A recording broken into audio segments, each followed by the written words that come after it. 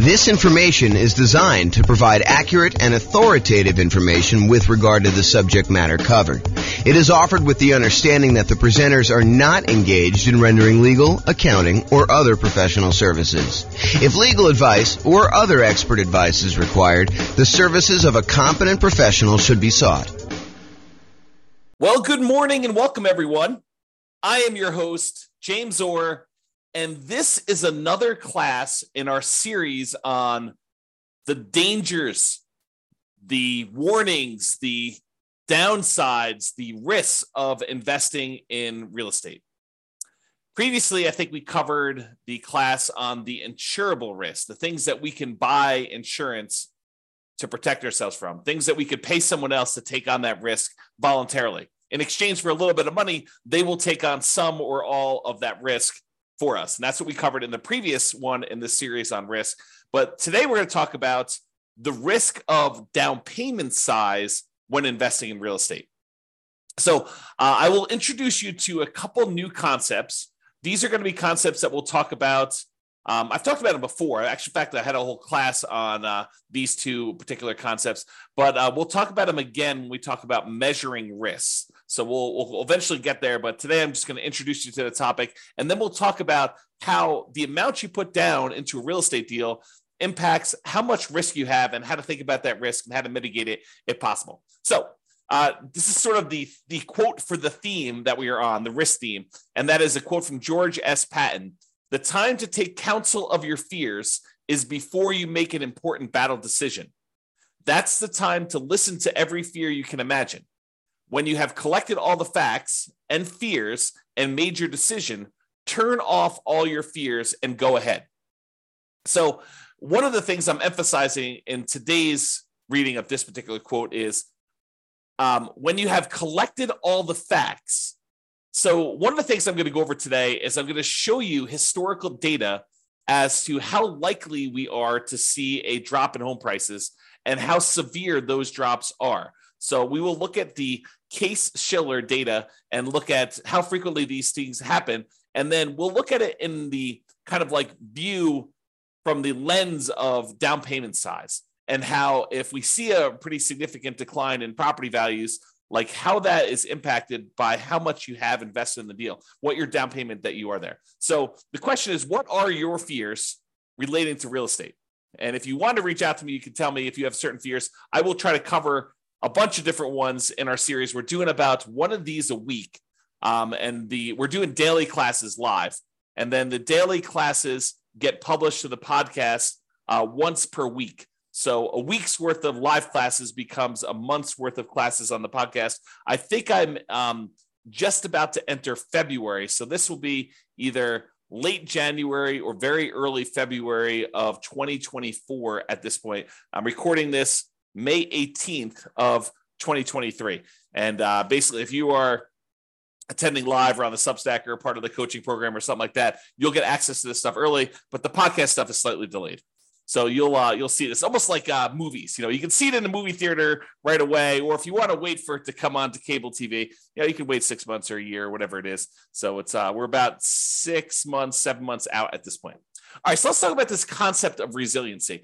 I invented these ideas as a way to measure risk when we were doing a bunch of analysis on the real estate financial planner software that I wrote. So one of the things I was always curious about is when you're looking at someone's portfolio of properties, and you can look at this on an individual property too, but originally I'd like to look at it on a portfolio. And I wanted to know how resilient someone's portfolio was to a decline in rent or to a decline in home price. And for rent, it was like, how much can rent decline before they would have negative cash flow? And I'd like to think about it in terms of two things. I'd like to think about it in terms of the dollar amounts that rent can decline, and then also the percentage. Because I think thinking about those in both ways is important, and it's slightly different. So sometimes a portfolio will have, a mix of some free and clear properties and some highly leveraged properties. And so if you have a dollar amount decline in rent, then the properties that are free and clear, they have less cash flow, but their cash flow doesn't go to zero. And in that way, when you think about like how much it can decline over when you have a free and clear property, they are very resilient to a drop in how much rent is being collected before they would have any type of negative cash flow. But the ones that are highly leveraged that only have, $50 a month in cash flow or $100 a month in positive cash flow, if rents were to drop by $50 or $100 there, then we could actually see negative cash flow. But if you look at the whole portfolio of someone who has some free and clear properties and some of these properties that are highly leveraged, and we see rents decline on all of the properties at the same time, well, the ones that are free and clear, they add significantly to the resiliency, the overall resiliency of the portfolio, because those are still going to have positive cash flow, even if some of the other properties start to have negative cash flow. So imagine you've got $1,000 a month coming in from some of these free and clear properties, but these other ones only had $50 a month coming in positive cash flow. If rents drop by, let's call it $100 a month, the ones that were free and clear may drop to $900 a month, and the ones that had $50 in positive cash flow, now they're negative 50. But still, overall, the portfolio is positive, provided you have enough of the free and clear compared to the number of negative ones or the number of very highly leveraged ones you have. Okay, so this concept of rent resiliency is important for looking at your overall risk in a portfolio. You could have $10,000 a month in positive cash flow, but if it's made up of all $50 a month per door type of cash flow, and then rents drop by $50 a month on your kind of like entire portfolio, you could go to zero cash flow overnight. You could go from having $10,000 a month because you had whatever that is, 200 doors at $50 a month. And now all of a sudden you have zero cash flow just because rents declined by $50. That is not a very resilient type of portfolio. Okay. So you want to think about how you structure these things when you're thinking about your overall portfolio and how resilient you are. Now, why do I bring this up and why am I having this discussion about rent when I just told you the topic of this class is about down payment? Well, because down payment size is related to how resilient you are. The more you put down, in general, the more resilient you are to drops in rent and also to drops in price. Because the price resiliency works in a similar way. It talks about how much prices on properties can drop before you'd have negative equity, before you'd be underwater, before you'd be upside down on your mortgage, where you owe more than the property is worth. Imagine for a minute that you bought a property all cash. Well, in order for you to have negative equity, the property value would need to go to zero because you don't have a loan on the property. Okay. But if you had a property where you bought it with nothing down, you got a VA loan, and then the next year property values went down 5%, which isn't unreasonable. It's not an unusual thing to have property values go down by 5%, which we will talk about in detail here in a moment. But if property values decline by 5%, now you're upside down.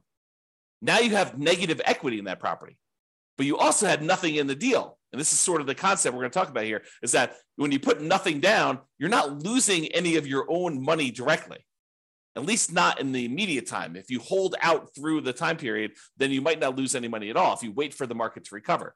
Okay. So this concept of how much you put down impacts how resilient you are, both in terms of rent and price. And rent is a little bit of a less direct one, but it is still related. It's still correlated. The more you put down, the more you have invested in the deal, the more resilient you are in general. To both rent resiliency, how far rents can drop before you have negative cash flow, and also the price resiliency. Okay, so that's why we're sort of talking about these, and that's why we're going to discuss Case-Shiller. So, Case-Shiller, this is a chart from John Wake's website, realestatedecoded.com.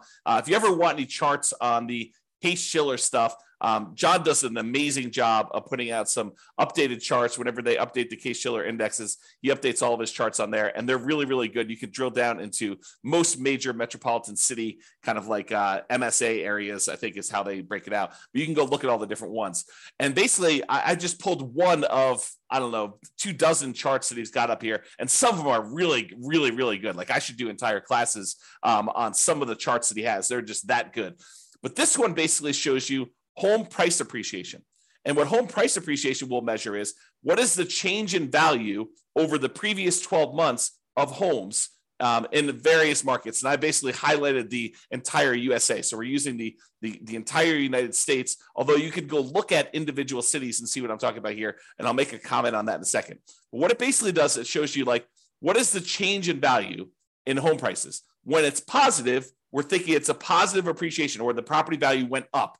Okay. So all these numbers above this zero line are showing you where the market actually gained year over year, where the property values increased from the previous year on that. And the ones where it's below zero are the times when the property values actually went down in that marketplace. So they went from a year previously, they were higher than they were in that year.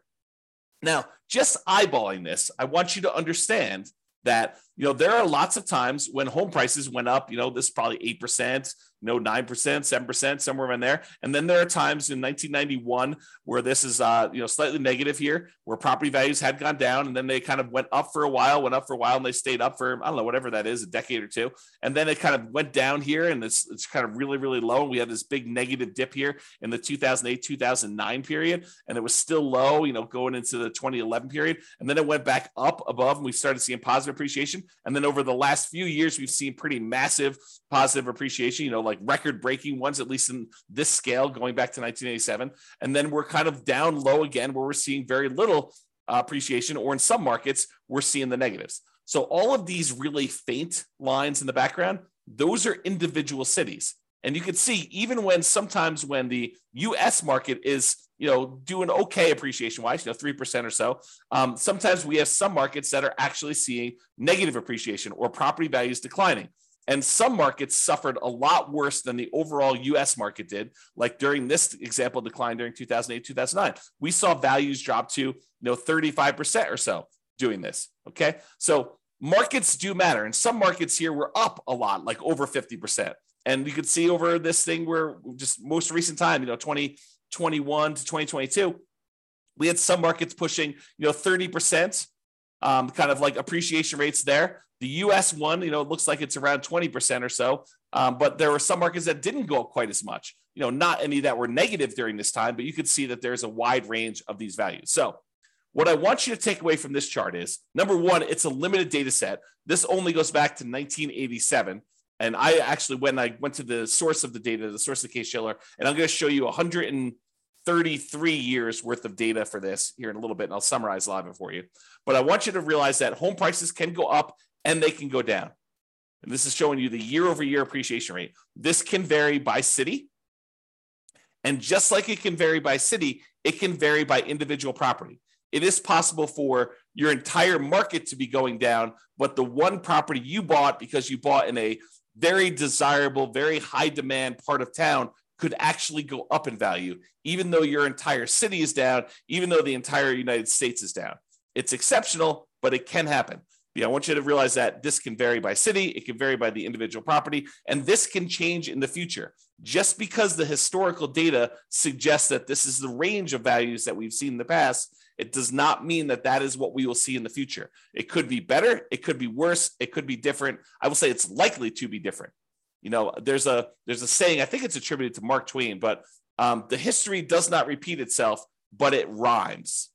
And so I think that's the idea here, is that we look back at history to say, hey, what has been reasonable, right? I don't want to be using, negative 10% to positive 10% for appreciation rates when, the numbers are really negative 1,000% to positive 1,500%. You don't want to use something that is off by that magnitude. Even though it could happen, I think it's reasonable to say, look, I looked at 133 years of history based on this, and this is what it told me. So let's go ahead and start with those assumptions. Sure, we could have some extreme outliers where it's better or worse than what that is, but let's use that as kind of a baseline.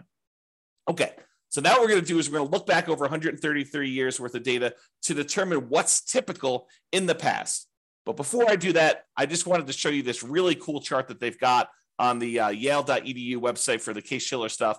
And this chart just shows you the historical interest rates, what interest rates have been since 1890, going all the way up to 2023, I think is where we are right now. And one of the things I want to point out to you is that while interest rates feel like they're up a lot, and they are up a lot from the relative low we had in the last few years, if you look at the really big picture of 133 years worth of data, we're not that high. And I think I showed this. I created this new tool that allowed you to put in what the current interest rate is. And I showed you using a meter of like how high we are using all of the historical data. And I think we were using like 7% or something like that for a class I taught. And like the interest rates were higher like 50% of the time. So this is not a relative high. It is, well, I guess it's a relative high compared to like 3 or 4 years ago. But like when you look at you zoom out really, really far, it's not that high. We're nowhere near what we were at all-time highs. Okay. So I just want to give you some perspective on that. But the interesting thing is this plots interest rates plus the population. So it shows you population growth over time. Plus it shows you the real building costs, what it costs to build properties. Kind of shows you that over time. And then it shows you real home prices as an index. And you can see how that has changed over the last 133 years. So I don't know if you're interested in this particular chart, you can go to the Yale website or pause the screen if you're watching the video and check out this particular chart. I find it pretty fascinating just to see a long-term historical perspective of all of these different things shown on the same chart at the same time. Okay. So what I did was this. I went back to the Case-Shiller website, the one on Yale, and I pulled down the raw data. And then I did some data manipulation in Excel, and I pulled out, because they have, to a certain point, they only had yearly data. And now for modern times, we have monthly data, or not exactly monthly. Maybe it is monthly, but it's more frequently than once a year.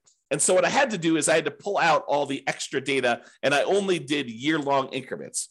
And what I'm showing you here is going all the way back to 1890, all the way through to today, 2023. And I show you what the change in value in home prices for the entire US was year over year. And so each one of these lines is a year. And you can see in 1891, because I basically measure 1890 to 1891, it was like almost negative 10% in property values. And then the next year it was up, and it was probably whatever this is, 2% or so. And then the year after that, it was up probably 4%. And then the year after that, it was up like 16%. But you could see the range of values. Now, this particular chart is not adjusted for inflation.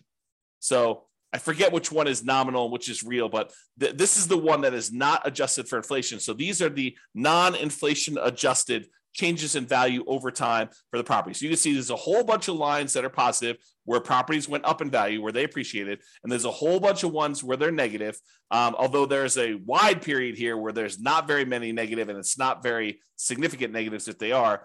Pre-1940, there's a bunch of negatives. After 1941 or so, and after, 1942, for a while, there's a little couple dips here, very small dips.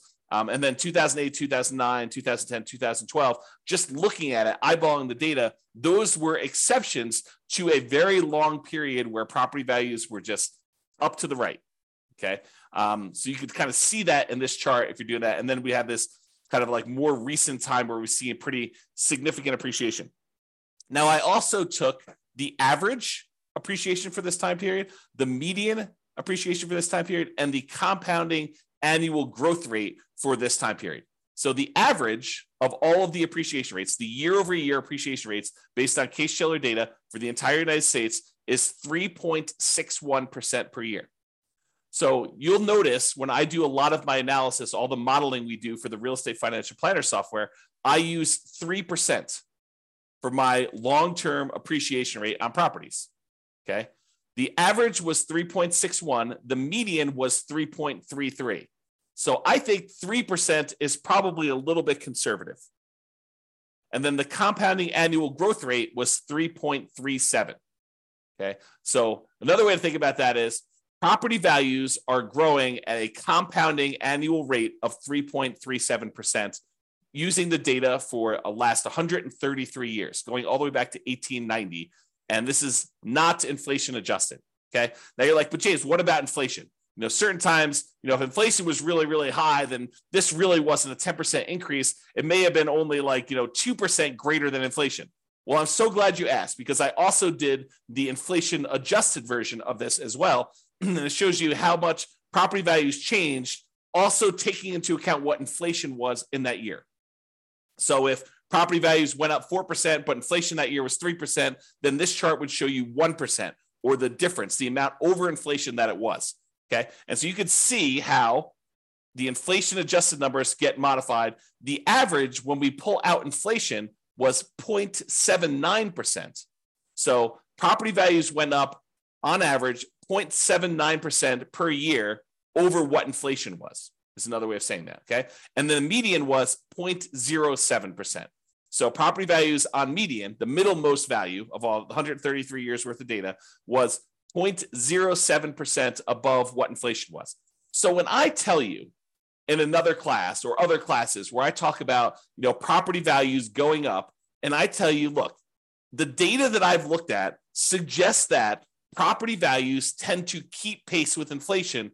This is what I'm talking about. I'm looking at 133 years of historical data in the United States. Sure, your city can be slightly different. Sure, your individual property can be slightly different. But I'm telling you, for looking at the entire United States, 133 years of history, I'm telling you that on average, property values only went up 0.79%, less than 1% above what actual inflation was.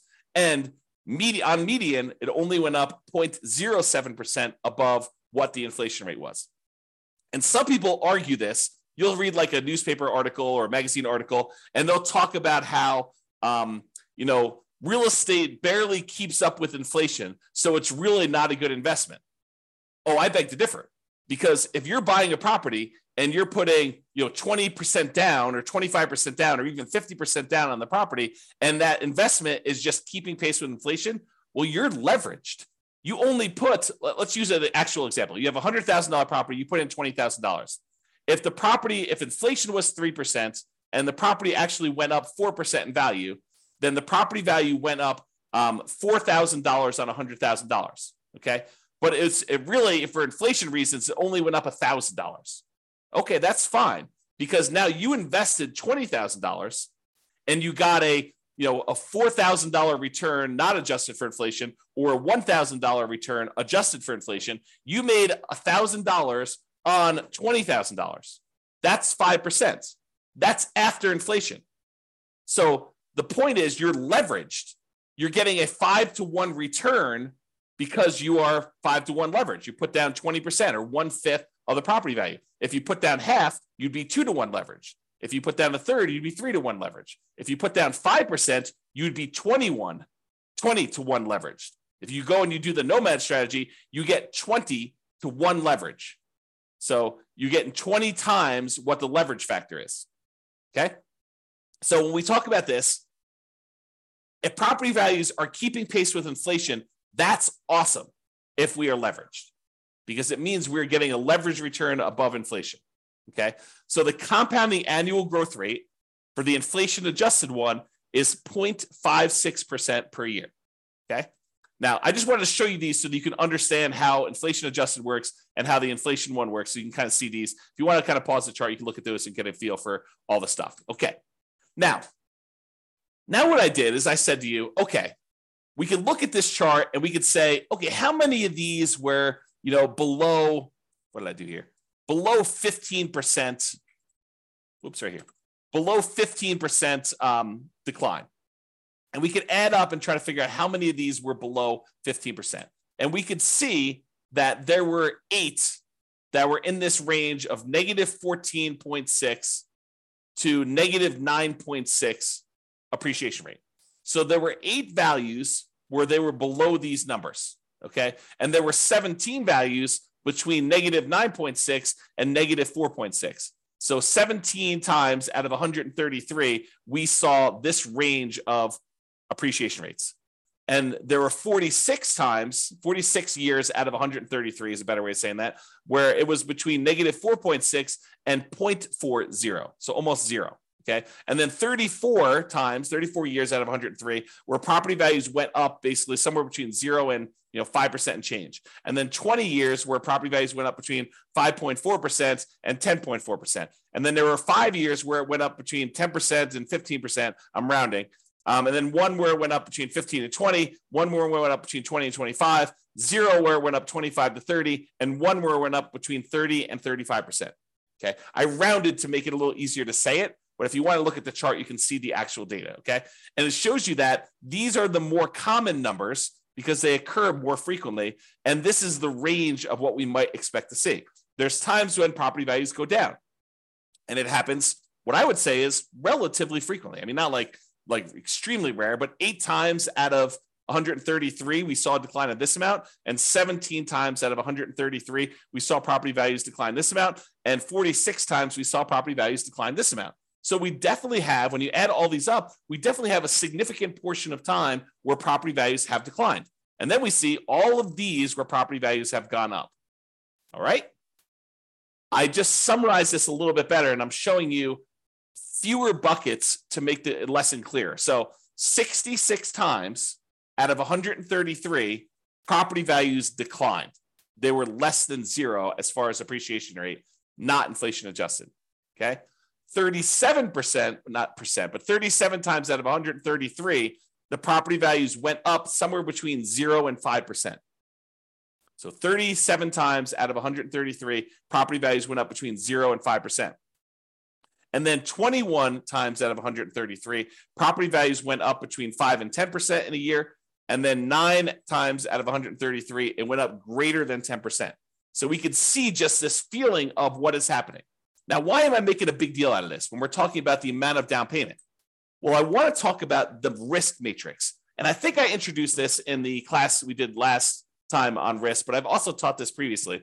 And what I want to show you is this idea of risk matrix. So the risk matrix is like in this case, a 3x3 square, although it's rectangular shape just because of the width.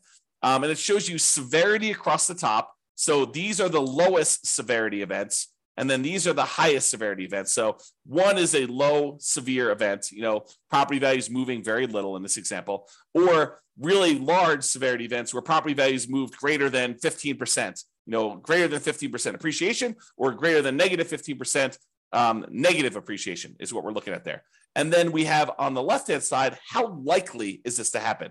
Lowest likelihood is a 1, very low probability of this happening, maybe 1 year out of 133. And then you have a high likelihood, where 1/3 of all the years this happens.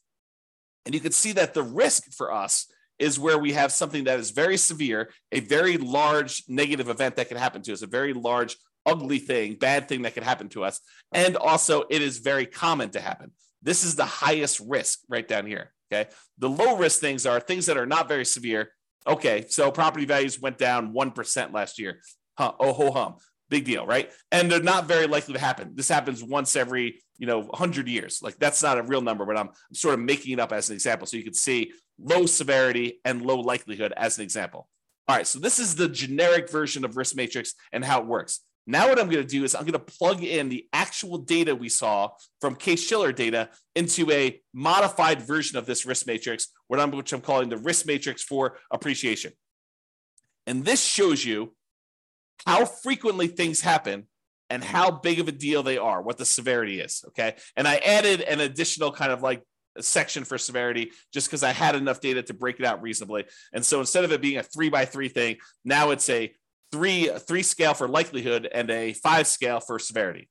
So severity 0 means that the property value went up, okay? Because that is not a bad thing that could happen to us. I basically said, okay, this is not a severe negative event. So I'm saying, look, these are increases in property values. So a severity of 0 for us in this particular discussion is property values actually went up and it wasn't a bad thing for us, okay? And so the likelihood, the lowest likelihood for us to actually see property values go up here, the lowest likelihood is we're likely to see a greater than 10% increase in property values.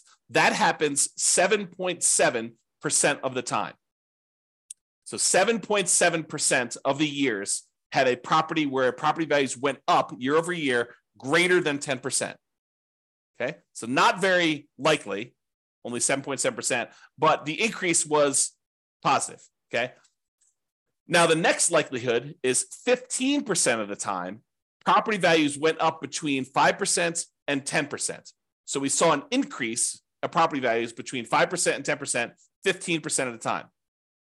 And then the most likely, again, with no severity, property values went up 0 to 5%, like a small increase in that sort of inflation range, 0 to 5%, 25.6% of the time. So about a quarter of the time, property values are increasing between 0 and 5%. Okay. About 15% of the time, they're increasing between 5 and 10%, and 7.7% of the time, they're increasing more than 10%. So if you're thinking to yourself, look, I'm modeling my properties, I'm doing my deal analysis, and I want to use 10% for my property appreciation.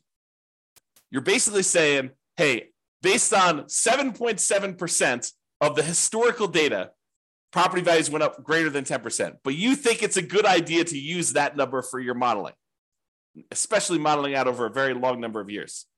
Probably not a good idea. If you want to go and you want to use a reasonable number, I'm using this sort of like 0 to 5% number where 1/4 of the time, so I usually use 3%, 1/4 of the time, the property values are likely to do that. Now, are there times when they decline? Yes. I'm so glad you asked. So as far as severity goes, there's a small decline, which we'll call 0 to 5% decline in value. There's a medium decline, which we'll call 5 to 10% decline in value. And then a large decline, which is 10 to 15%, and then catastrophic, greater than 15% decline.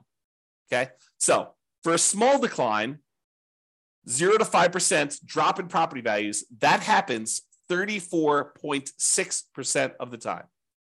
So 34.6% of the time, we are likely to see a property actually drop a little bit in value. So 1/3 of the years, historically, and it doesn't all happen in a row, as you've seen, but sometimes we get into these trends where it happens right back to back to back to back, and then we see a period of prosperity where property values are going up for a long period of time. But we've seen a 0 to 5% decline in property values 34.6% of the time. Okay. Now, if we add all these up, 25.6, 15, that's like 40. This is 40 plus 7.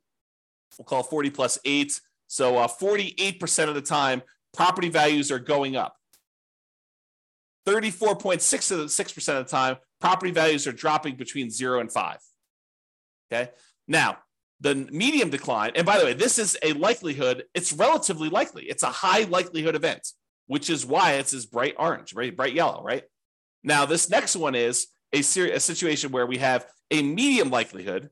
The probability is sort of in that mid-range, but it's a more significant drop, a drop between 5 and 10%. A 5 or 10% decline in property values happens about 12.8% of the time.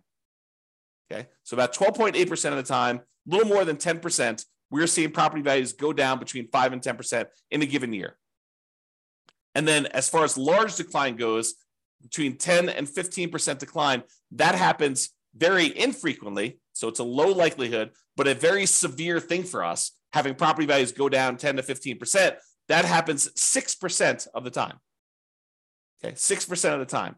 And we've not seen, according to the US historical data, remember each city's data will be different, and we've seen catastrophic declines in other cities. But as far as overall US data goes, we have not seen 0% of the time a greater than 15% decline, which I think is interesting, right? So these fears we have about things are relatively low probability type events. Not that they can't exist, not that they won't happen, but they're relatively low. So when we look at this, we think to ourselves, okay, what does this mean for me in terms of down payment? And how is this risky for me? Okay, so we introduce these ideas of resiliency. How much can the price decline before you have negative equity? Well, now we better understand how frequently property values are likely to go up and how likely they are to go down. Just looking at the last 133 years of historical data. Not saying that the future will be different, but this gives us an idea of what that will be like. So we could look at this and say, look, if I'm putting large amounts down, how does that impact me? If I'm putting medium amounts down, how does that impact me? If I'm putting nothing down, how does that impact me? And how does it impact if I'm putting little down? Okay, so we can look at that and say, how much price can decline before I have negative equity? And what does that even mean to me as far as a risk? And then rent resiliency, because how much you put down impacts how much cash flow you get, because they're correlated. The more you put down, the more likely you are to have positive cash flow. The less you put down, the more likely you are to have deferred down payment or negative cash flow or lower cash flow. Okay, so rent resiliency is related to how much we put down. You both get a better interest rate by putting more down, and you also are borrowing less, so the amount you're paying actually goes down. Okay, so if you have no money in a deal, if you put zero down, what are you risking if we see these declines in property values? Well, you're really risking your credit, Because if for some reason you abandon the property, your credit is what's at risk. If you have no money in the deal, you have no money at risk. None of your own money at risk. Now, it may feel like you have money at risk. For example, let's say you put nothing into a deal, and for the first 2 years, that thing goes crazy. It's up 10%, and then it's up 10% again. So, the property is up 20% over the first 2 years. So it feels like you have a lot of your own money in the deal when, in fact, you have none of your own money because you put nothing down to begin with. And now you have equity because the property value went up over 2 years. Maybe you paid down a little bit on the loan, so you actually have a little bit of equity there. But really, if the property values were to drop multiple years in a row and you actually have negative equity now, the property value drops below what you owe, did you lose any money? I think some people would argue, yes, I lost money because those gains that I had were there in the property and now I don't have them anymore. So yes, I lost money, James. Of course I did. But did you? You don't really realize those gains until you sell the property or you do some type of cash out refinance. So those were just sort of like paper gains. There were paper losses or paper gains on the property while you didn't actually sell it or you didn't cash out refinance it and pull that money out. And you had no of your own money in the deal. Now, if you abandon the property, let's say property values, they drop in half. So you're up 20%, now they dropped in half. So now you're whatever that is, negative 40% down or something like that, right? So you're down 40% from where you were originally. And now you're like, I'm upside down in this property. It's hemorrhaging cash flow. I can't get it rented. It's almost not worth doing. I could go buy a property next door for, the half of, almost half of what I was buying the other properties for. Maybe I should just jettison this and leave. Well, what are you risking? You're risking your credit. Because if you had a loan on that property and it was tied to your credit report, you're risking that. And then you got to value, what is your credit worth? What is it worth to have a foreclosure and or bankruptcy on your credit? It limits what you could do for whatever it is, 5 years, 7 years, and doing certain things. Your ability to get certain loans comes back relatively quickly. FHA, I think you could do that. Don't quote me on this, but from memory, I think it's like 3 years or something. You can get an FHA loan. Maybe it's even 2. Go check with your lender if you've got questions about that. I don't remember what it was, but you could go get loans after this happens. And you could buy properties creatively, technically, right? I mean, you go and negotiate directly with a seller. The seller doesn't say to you, hey, listen, it's a 3-year term for me to wait for a bankruptcy. No, they'll negotiate with you and they feel comfortable doing the deal. And maybe you give them enough down payment. Maybe they're like, hey, it doesn't matter if you had a bankruptcy or foreclosure yesterday. I don't care. Or maybe you structure where you put together a LLC partnership and you and your partner are buying things and you're half owner of the LLC and they've got great credit and the seller is negotiating and they're looking at their credit to determine if you're qualified, even though you're buying an LLC. I mean, who knows, right? There's all sorts of what ifs here. So what is your credit worth? I think credit's important. It's a great tool for being able to get deals done and for getting great rates and lower PMI and all those other factors that go to things. There's rewards for having good credit, but you got to measure what that is in terms of the risk you have when you're thinking about putting nothing down or little down in the deal. Okay. Now, by putting little or nothing down in the deal, you're much more likely to have negative cash flow in this case, which means your ability to hold onto the property is limited to your ability to continue to feed the property. If you have negative cash flow, that means that you need to come up with money outside of the deal in order to continue to fund the deal. You got a great job, you got great income, you got great, reserves that are protected. You're not at risk of losing those. Then maybe you're not that worried about that because you have great holding power. Now you're buying a single rental property. You've got negative $200 a month cash flow, but you have $1 million in CDs.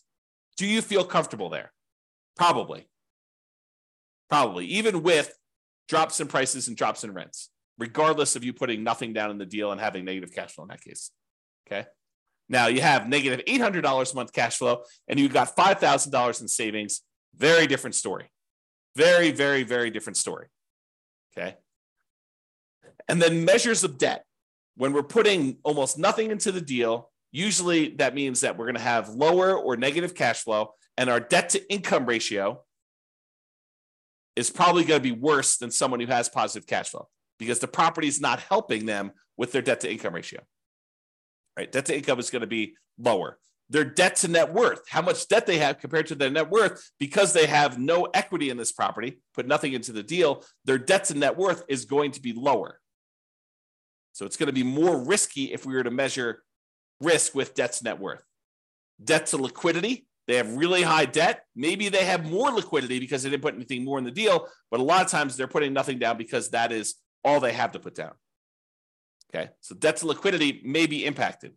And it may be impacted both ways. That's one that I could see you making a case. Look, I would rather keep $100,000 in reserves and put nothing into the deal rather than put $100,000 down, buy a property that, with 25% down, but not have any reserves.